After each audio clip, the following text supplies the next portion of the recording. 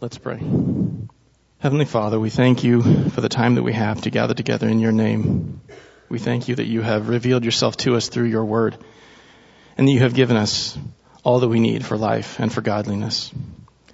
We pray that you would be with us now as we examine this psalm of confession and sorrow, that we would have a better understanding of our own sinfulness and what it means to be broken before you. I pray that you would give me the words to speak, that they would be the words that you would have that would come from your word and not from my own opinions or thoughts. We pray that each one of us would follow you as we go from this place. We ask this in Jesus' name. Amen. Thank you. You may be seated. One of the most important things we can understand when we're looking at a passage of Scripture is the context involved. And so we'll be looking a little bit about the context around David, around the author of Psalm 51 before we get into the book itself. The first part of the context I want us to examine is the idea of the penitential psalms. These are also called psalms of confession. These are songs of sorrow and regret that are have been used for a long time as memorized prayers for those who are seeking repentance. They are recorded confessions of the authors who are appealing to God's faithfulness and His mercy and love in order to gain forgiveness for their sin. There are 7 such identified psalms: 6, 32, 38, 51, 102, 130, and 143. Of those 7, 5 are attributed directly to David. I think it's worth noting that the majority of them were penned by the hand of David. It's interesting also to me that the other 2 have no author that is assigned to them. That's Psalm 102 and 130. The other 5 are all done with David in mind. Personally, I think this is one of the reasons that David is called a man after God's own heart. We can see that, it's a lot more about David's perspective than about his performance, because clearly David did not have the best performance all of the time. The second item of context that I want us to talk about is the perspective of David himself before we get into what did the author think, what was he like as he was there. Some may find it hard to grasp that David is called a man after God's own heart. This is a quote from Acts 13:22, which is then quoting 1 Samuel 13:14. Even when he has committed such heinous sins, how can he be called a man after God's own heart? But if we look at 1 Kings chapter 15, verse 5, it says the following: "For David did what was right in the Lord's eyes, and did not turn aside from anything he had commanded him all the days of his life, except in the matter of Uriah the Hittite." Again, we see that this is more about David's perspective than his performance, because he did sin, he did commit sin. And we'll see a little bit later 3 different aspects of why I believe his perspective makes him a man after God's own heart. The first one of those aspects is that he had faith in God. Let's look at 1 Samuel chapter 17. Turn with me there if you would, please. And this is, I believe, the first time we really see a revelation of David's character. Many of you know the story. It's the story of David and Goliath. And so David goes to visit his brothers. Goliath is the champion of the Philistines. He has been taunting God. He's been taunting the Israelites for days now. And David comes, and this is his perspective. Let's look at verses 46 and 47.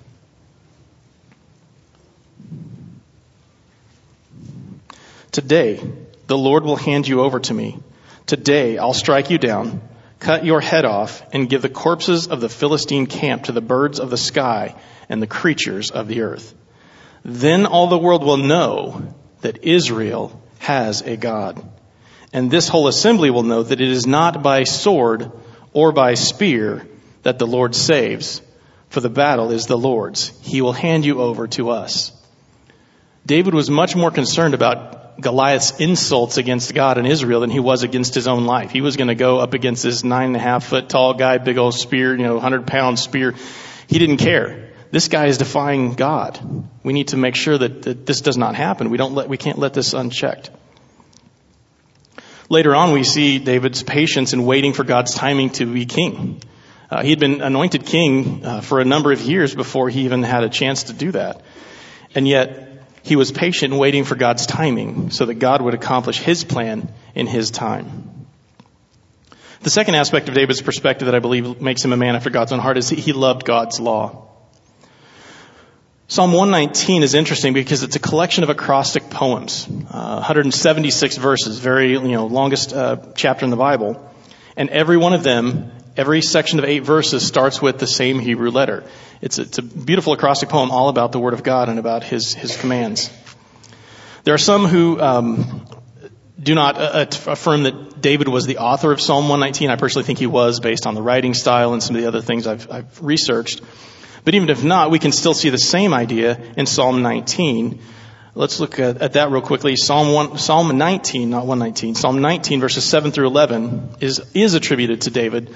And then we also see similar ideas of the care and the reverence for God's law. Beginning in verse 7 of Psalm 19. The instruction of the Lord is perfect, renewing one's life. The testimony of the Lord is trustworthy, making the inexperienced wise. The precepts of the Lord are right, making the heart glad. The command of the Lord is radiant, making the eyes light up. The fear of the Lord is pure, enduring forever. The ordinances of the Lord are reliable and altogether righteous. They are more desirable than gold, than an abundance of pure gold, and sweeter than honey, which comes from the honeycomb. In addition, your servant is warned by them, and there is great reward in keeping them. We see the reverence that David had for God's law, his perspective of seeing that God was righteous in all that He did and all that He commanded and all that He said. God was true and faithful. The final aspect I want to look at of David's perspective before we get into Psalm 51 is how he dealt with sin. For that, we need to turn to 2 Samuel chapter 12.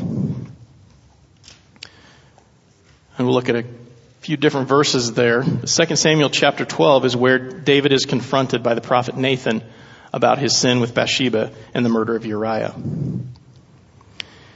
When he is confronted, in verse 13, David responds. David responded to Nathan, I have sinned against the Lord. Then Nathan replied to David, the Lord has taken away your sin. You will not die. However, because you treated the Lord with such contempt in this matter, the son born to you will die. And then Nathan went home. So the minute he is confronted with his sin, David confesses. He acknowledges, I have sinned before the Lord. I have done wrong. This is terrible. And judgment is pronounced. And I think it's interesting because David accepts that judgment. He doesn't fight God. He doesn't rail against God. He doesn't say, why would you do such a thing, God? This isn't right. He does mourn and fast and pray for the life of his son. He is begging for the life of his child. And we'll see why in verse 22 of that chapter 12. His servants came and said, why are you doing this? When the child was dying, you're fasting and praying, and now that he's actually dead, you get up, you wash your face, you get cleaned up, and you go eat a meal. That doesn't make sense, David. Why are you doing this? And again, we see David's heart and his perspective. Verse 22, he answered, while the baby was alive, I fasted and wept because I thought, who knows, the Lord may be gracious to me and let him live. But now that he is dead, why should I fast? Can I bring him back again? I will go to him, but he will never return to me. Again, we see that David had the right perspective. He understood that there is a consequence for sin, and he accepted the punishment from God. But he still appealed to God's mercy, knowing that God is gracious. And he has seen in the Old Testament many times where people broke themselves before God, knelt down humbly, and God relented of the judgment he was going to put on them. We see that the story of Jonah, where he went to Nineveh, and the entire city, God said, okay, 3 days, I'm going to wipe the city out. And everyone from the king on down, including the animals, was humbled, put on sackcloth and ashes, and God said, okay, I will stay my hand for now. Eventually they were wiped out because they returned to their sin. But in that case, God was gracious in allowing them more time. I came across this quote from C.H. Spurgeon as I was doing some of my research. It says, I believe the holier a man becomes, the more he mourns over the unholiness which remains in him. And I believe we see that from David as we read through the various Psalms he has penned. So let's go ahead and look at our main text for this morning, Psalm 51. This is a prayer of restoration by David. And again, we know this from the title. If you look in your Bible, most of you will have a heading above it, when he was confronted with his sin. And so we know exactly who it is and why it was written. Let's go ahead and look at the first 5 verses, which I've titled Sinning from Birth, to see how David responded when he was confronted with his sin. Be gracious to me, God, according to your faithful love, according to your abundant kindness, compassion. Blot out my rebellion. Wash away my guilt and cleanse me from my sin.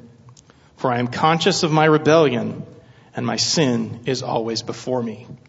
Against you, you alone, have I sinned and done this evil in your sight.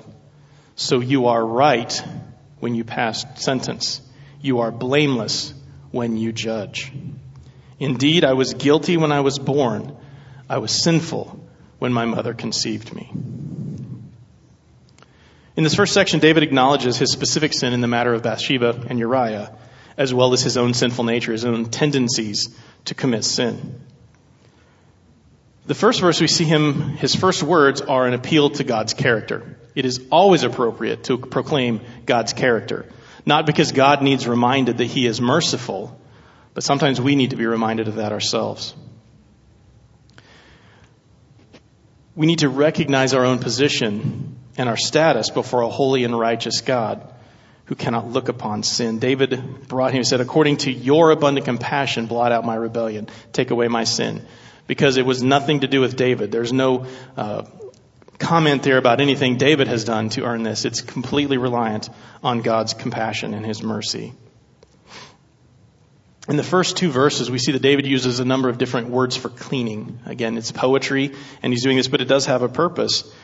And so in the first verse, he is asking God to blot out or to wipe away. It's the idea of taking something and cleaning it, smoothing it side to side, wiping it down. So that it removes anything that was showing there. Wipe away his rebellion. In verse 2, he has the word wash, or the idea of vigorous scrubbing, manual washing, of trying to get the dirt out of a piece of cloth. Some of you that have little boys that run around and get grass stains, you know how hard it is to scrub. That's the idea of getting in like a bristle and just scrubbing really hard to get rid of those stains. The last word in verse 2 is the word cleanse, and this is more of purification. Not necessarily of cleaning. Think of like disinfectant type of a thing. You're not cleaning dirt. You're not wiping grime and oil and gunk off of there. You're actually cleaning it to make it pure. Antibacterial type of thing. So again, he uses all of these words, and all of those words are directed at God, a request for God to do the cleaning, because David admits that he is not able to do it himself. He requires God to do that cleaning for him. In verses 3 through 5, David is admitting his own sinfulness. David here admits that he is not only sinned in this one instance, but he is guilty from his birth. The phrase that talks about, I was sinful when my mother conceived me, that's not talking about his conception or his parents being sinful or anything like that. What that means is that as soon as he was conceived, he received a sin nature because he is a descendant of Adam, as we all are. So even from his birth, he is one who has been sinful because he is corrupted by his sin. He fully accepts that God is just any time that he judges sinful man. The statement in verse 4 is interesting. Against you and you alone I have sinned. Now, does anybody believe that there was only one person that was involved in that sin? No.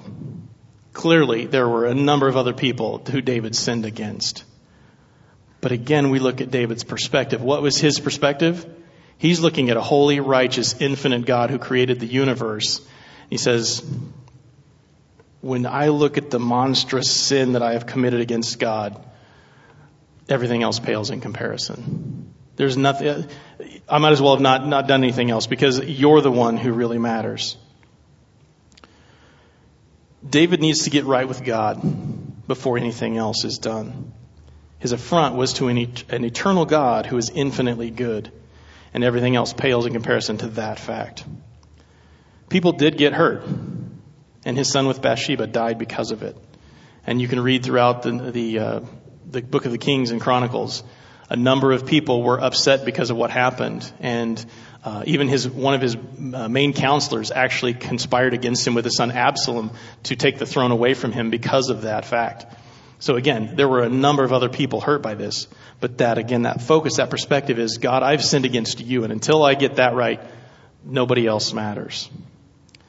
I think it's important for us to understand the principle of James 1:15. It says, when lust is conceived, it brings forth sin, and sin, when it is finished, brings forth death.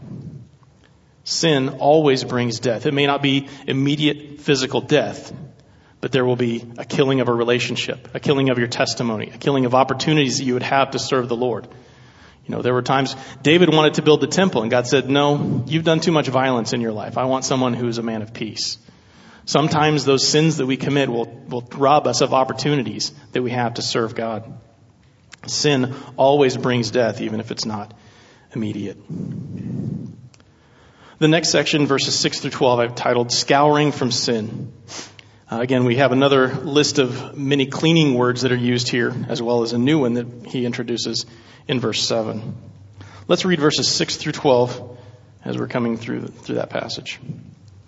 Surely you desire integrity in the inner self, and you teach me wisdom deep within.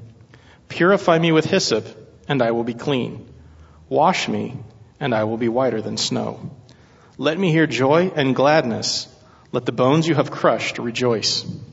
Because of the enemy's voice, because of the pressure. Too many pages, my bad. Turn your face away from my sins and blot out my guilt.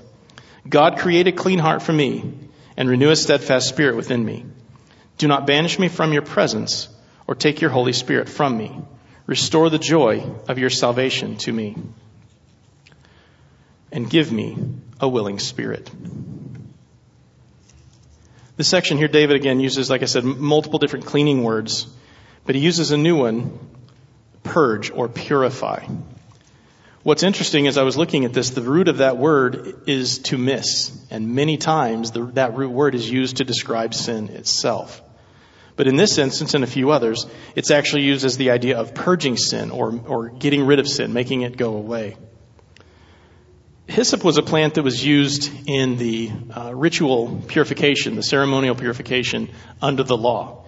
If you go back and you look at when the book of the law and the temple and the tabernacle were first dedicated, he used hyssop to sprinkle the blood. In many cases, he would sprinkle the water upon the Levites in order to purify them. So David is appealing to this to the ceremonial cleaning in the Old Testament in order to ask God for spiritual cleaning in this area. Again, he's using the symbology of God's own law, of God's own words, to show that he needs to be cleaned and purified and rededicated, ceremonially set apart. He repeats the idea again that God is the only one who can clean him from his sin. I love the phrase in verse 8 where it says, let the bones you have crushed rejoice. This is an implication that God is the one who is afflicting David. That God is the one who has put pressure on him and caused him to do this. Similar to the poetry that we find in Psalm 32. Psalm 32 is some of the verses we read, verses 3 and 5. It says, when I kept silent, my bones became brittle from my groaning all day long. For day and night your hand was heavy on me, and my strength was drained as in the summer's heat. Then I acknowledged my sin to you and did not conceal my iniquity. I said, I will confess my transgressions to the Lord, and you took away the guilt of my sin. So it seems that God was afflicting him in some way, that God was persecuting him, if you will, in a certain way. Which brings up an interesting question, is how do we tell the difference between the accusations of guilt from the enemy of our soul and the conviction of guilt from the Holy Spirit. So in that way, because guilt, there's a biblical guilt which leads to repentance, and there is a demonic guilt which causes us to despair. I came across this quote when I was doing some of my research when R.C. Sproul was teaching on guilt and forgiveness. He's talking about the Holy Spirit. He says at the same time that he tells us we are guilty, he assures us that we are forgiven. I think there's a next slide up there. Should be a quote on there. And the next one, sorry. There we go. So the difference between the the guilt given by Satan and the guilt given by the Holy Spirit is that Satan accuses us to destroy us. He accuses us to cause us to be ineffective in our ministry, to cause us to despair of God's holiness and His mercy. The Holy Spirit accuses us to redeem us, to bring us back to Himself. So that's why David says in Psalm 51, verse 8, let the bones that you have crushed rejoice, because God is dealing with him. The one that he loves, God chastens. It says in Proverbs that the one who spares the rod hates his son. Discipline is not something that we enjoy, but it is something that is necessary to bring us back to God. And that's why he says, the bones that you have crushed should rejoice, because that means that God is still dealing with him as with a son. Hebrews chapter 12, verse 11 says that no discipline seems enjoyable at the time, but painful. Later on, however, it yields the fruit of peace and righteousness to those who have been trained by it. Again, it's not something that we enjoy in the time, but it is something that can bring joy to us, that can bring redemption and restoration to God. We should rejoice that God is afflicting us instead of allowing us to wallow in our own sin or self-pity. The fact that God is bringing us to himself should encourage every one of us. Verses 10 through 12 of Psalm 51, David again recognizes that his own heart is sinful and desperately wicked. The only remedy is for God himself to create a new heart with him. So he's requesting God to create a clean heart, to do a creative work, to change the heart that he has. And this is not something that was unknown in the Old Testament, because there are many times where God talked through his prophets and he said, I will take the heart of stone that is in you and I will give you a heart of flesh, a heart that is willing to serve me. So God had already promised his people that he would give them a new heart, and a heart that would be devoted in service to them. So David is asking again that God would fulfill his promises, that God would follow through with his word that he has given, in this instance to himself personally, because he needs that new heart. Renewing a steadfast spirit. He recognizes that God has every right to banish him from his presence. He doesn't say, you better not do that. He says, do not banish me from your presence or take your Holy Spirit from me. I want us to take special note of verse 12 and read exactly what it says. It does not say, restore your salvation to me. David hadn't lost his salvation. We believe that the Bible teaches eternal security, that once you're saved, you're kept by the power of Christ. Jesus said that no one can take them out of my Father's hand. So it wasn't that his salvation was in jeopardy. It was the joy. Restore the joy of your salvation to me. Give me a willing spirit. God's salvation is not fickle, and it is not dependent on us at all. It is dependent solely upon him, because God does not change, neither do his promises. But what David is saying is that the relationship has suffered. The joy is gone because he has turned away from God. We should not expect to experience the joy of the Lord if we are willfully living in sin. The final section of Psalm 51, I've given the title of Serving from Gratefulness. Once the issue of sin and sanctification has been dealt with, the only proper response is service. David ends the psalm with a series of verses detailing his intentions to serve God as soon as the issue of his sin has been dealt with. Let's look at verses 13 through the end of the chapter. Then I will teach the rebellious your ways, and sinners will return to you. Save me from the guilt of bloodshed, God, the God of my salvation, and my tongue will sing of your righteousness. Lord, open my lips, and my mouth will declare your praise. You do not want a sacrifice, or I would give it.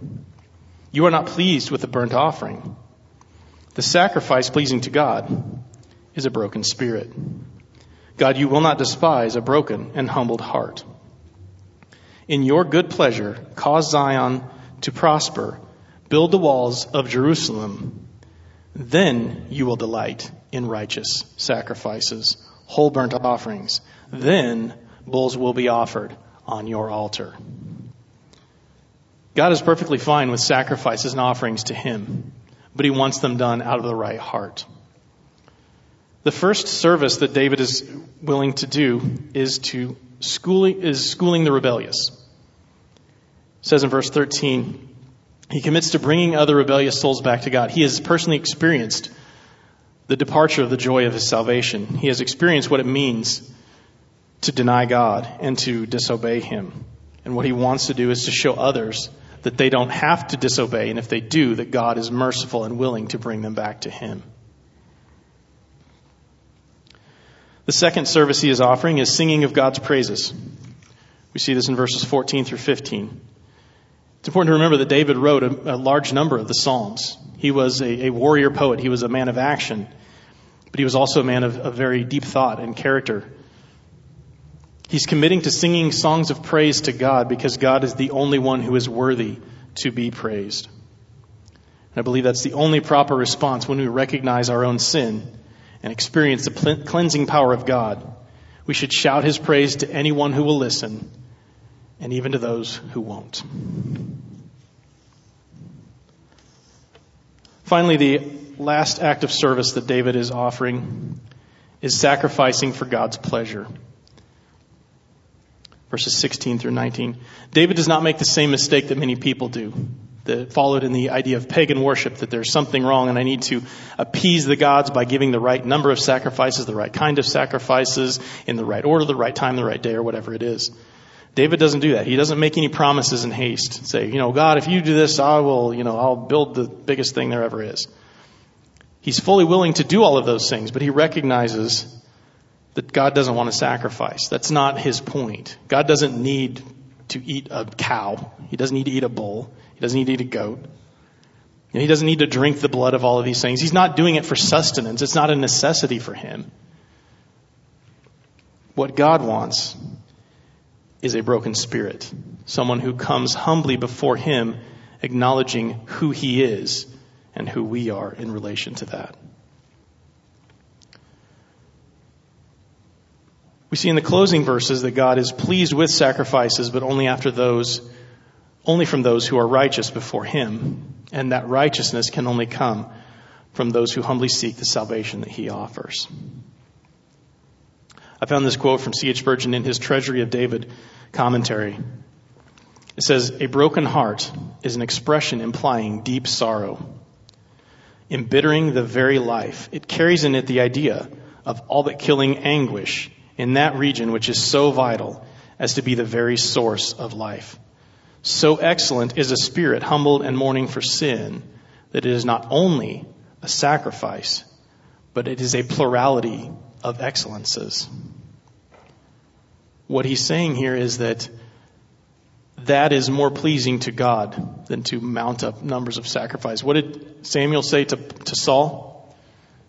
To obey God is better than to sacrifice. God would rather have Saul obey his words than to offer thousands of cows and all the cattle that he had, because he had told him specifically not to do those things, to destroy all of them. So disobedience to God is not washed away by extra sacrifices, and David recognizes that fact here in these verses. It says, "You do not want to sacrifice, or I would give it willingly." The sacrifice that is acceptable to him is a broken spirit. So what does that mean for us? What should our response be to this type of psalm? We could look at any number of different ideas of what it could mean. How are we supposed to repent? How are we supposed to react once we repented? But I think our response should be that knowing there is a sacrifice that is pleasing to God, and it's not an object. God doesn't want our money. He doesn't need our time, need anything, but he wants our attitudes of brokenness and thankfulness. Turn with me, if you would, to Proverbs chapter 28:13, and it is a verse that we had read during the responsive readings. As I was preparing for this message, I was doing one of my daily readings. I have someone gave me a book of daily readings from C.H. Spurgeon. It's called The Checkbook of the Bank of Faith. And in one of those, Proverbs 28:13 was the verse reading, and then it had the following quote, which we'll read after we read the verse. Proverbs 28:13 says, "The one who conceals his sin will not prosper, but whoever confesses and renounces them will find mercy." The opening paragraph after this reading says, "Here is the way of mercy for a guilty and repenting sinner. He must cease from the habit of covering sin.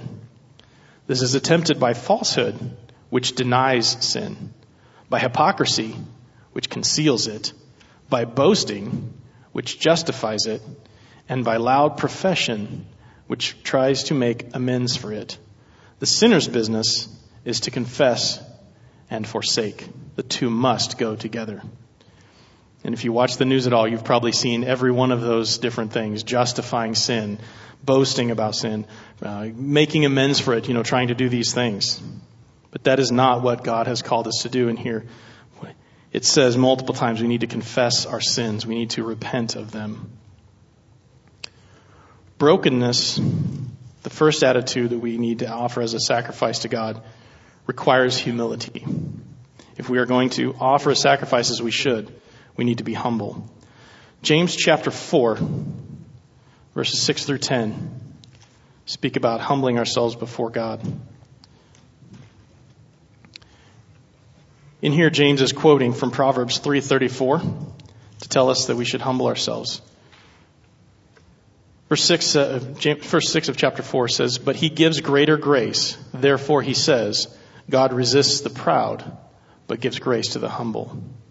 Therefore submit to God, but resist the devil, and he will flee from you. Draw near to God, and he will draw near to you.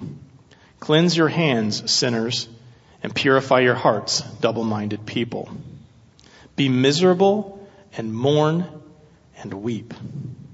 Your laughter must change to mourning, and your joy to sorrow. Humble yourselves before the Lord, and he will exalt you." We are to experience the joy of the Lord in our lives, but not when we have unconfessed sin in it. We need to deal with the issue of sin first, and then we can experience the joy. We must humble ourselves before him, mourning and weeping over our sin. Jesus had a similar idea in Matthew chapter 9, verse 13. He's talking to the Pharisees. This is when he is eating at the home of Matthew, Levi. And they came in and asked him, "Why are you eating with tax collectors and sinners?" And his response to them in verse 13 says, "Go and learn what it means. I desire mercy and not sacrifice." That's a quote from Hosea chapter 6, verse 6. He says, "For I didn't come to call the righteous, but sinners." His purpose in coming was to call those who were willing to admit their own sinfulness. The self-righteous don't see the need for repentance. That's what he's saying here. You need to be humble and accept that you need a Savior. If you don't accept that, then the gospel is meaningless. In one of my daily readings, I came across this verse in Isaiah, in Isaiah chapter 50. And I thought it was interesting, the parallel there. Isaiah 50 verses 10 through 11 says, "Who among you fears the Lord, listening to the voice of his servant? Who among you walks in darkness and has no light? Let him trust in the name of Yahweh. Let him lean on his God. Look, all of you who kindle a fire, who encircle yourselves with firebrands. Walk in the light of your fire and in the firebrands you have lit. This is what you will get from my hand. You will lie down in a place of torment." Interesting parallel in Isaiah where it talks about the people that are in darkness trying to make their own light. God said the only thing you're going to get is torment. But if you look to Yahweh, he will provide all the light you need. The same idea applies in salvation. We cannot look to ourselves to save ourselves. We must submit to God, because the only thing that comes of us seeking to support ourselves is torment. The second aspect of the broken attitude is that it is required for redemption. It requires humility to have it, but it is also something that is required for redemption. Turn with me, if you would, to Acts chapter 3. Acts chapter 3, verse 19. I think it's interesting that the message of John the Baptist, the forerunner of Jesus, what was his first message? Repent. The kingdom of heaven is at hand. Jesus went around preaching repentance to people, which we'll look at in the next verse. Here's two of his disciples in Acts chapter 3, verse 19, preaching repentance. 3:19 says, "Therefore repent and turn back, so that your sins may be wiped out, that seasons of refreshing may come from the presence of the Lord." That sounds very similar to what we've just been reading in Psalm 51 and other places. They're teaching them repentance. You must repent. The repentance is what brings you to the joy of the Lord. Now again, that's not something that's saying that repentance is a work of salvation, that, it's something you have to do. But repentance is simply an attitude, a mindset of changing the idea of how we see God and how we see ourselves. We need to admit, the idea of confession is admitting that what we're doing is wrong. Agreeing with God that His standard is right and our behavior is not. We see Jesus doing a same type of thing in Luke 13, verses 3 and 5. Again, Jesus is here in Luke is talking to the Pharisees and others who are in there. And they're talking about, these people died. Pilate killed these Galileans and he mixed their blood in with the sacrifices. And Jesus responds to them, beginning in verse 2. And he responded to them, "Do you think that these Galileans were more sinful than all the Galileans because they suffered these things? No, I tell you, but unless you repent, you will all perish as well. Or those 18 that the Tower of Siloam fell on and killed. Do you think that they were more sinful than all the people who lived in Jerusalem? No, I tell you, but unless you repent, you will all perish as well." The mistake that they were making was that they were comparing themselves to other people. So, clearly those people had sinned because, they had this horrible thing happen to them. And Jesus said, no. Were they any less righteous than the other people who survived? He said, no, you need to repent. Everyone needs to repent. It is a personal choice that each one of you have to make. Instead of seeing sin from God's perspective, they were comparing themselves to others. And we like to do that as humans. Well, I'm not as bad as this other person. I've not killed anyone. Yeah, but you've offended a holy God.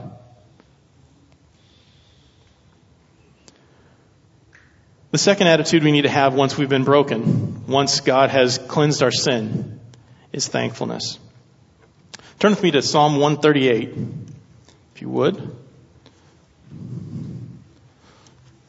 Psalm 138 is a psalm of David. And we see a thankful heart here from David. It says, "I will give you thanks with all my heart. I will sing your praise before the heavenly beings. I will bow down towards your holy temple and give thanks to your name for your constant love and truth. You have exalted your name and your promise above everything else. On the day I called, you answered me. You increased strength within me." If you read down through the rest of those verses, he continues to talk about God's faithfulness, God's character. He affirms God's faithful love and his integrity throughout that psalm. It is always appropriate to proclaim the character of God. That is something that should be an outflow of the thankfulness we experience when we realize our own sinfulness and what it means for God's forgiveness. Turn with me to Hebrews chapter 13, if you would. Hebrews 13, look at a New Testament version of that concept. Hebrews 13, verses 15 and 16.